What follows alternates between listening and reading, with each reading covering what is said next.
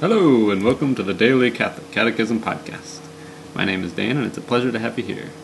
It is February 18th, and we will be reading paragraphs 377 through 384 today. We begin in the name of the Father, and of the Son, and of the Holy Spirit. Amen. The mastery over the world that God offered man from the beginning was realized above all within man himself, mastery of self.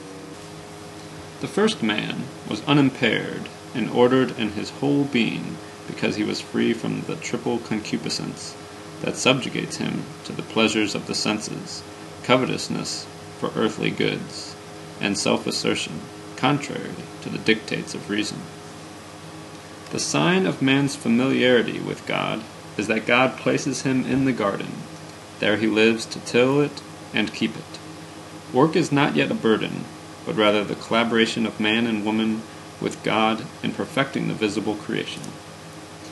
This entire harmony of original justice, foreseen for man in God's plan, will be lost by the sin of our first parents.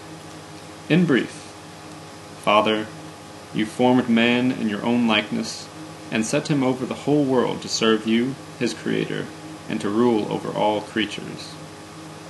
Man is predestined to reproduce the image of God's Son, made man, the image of the invisible God, so that Christ shall be the firstborn of a multitude of brothers and sisters.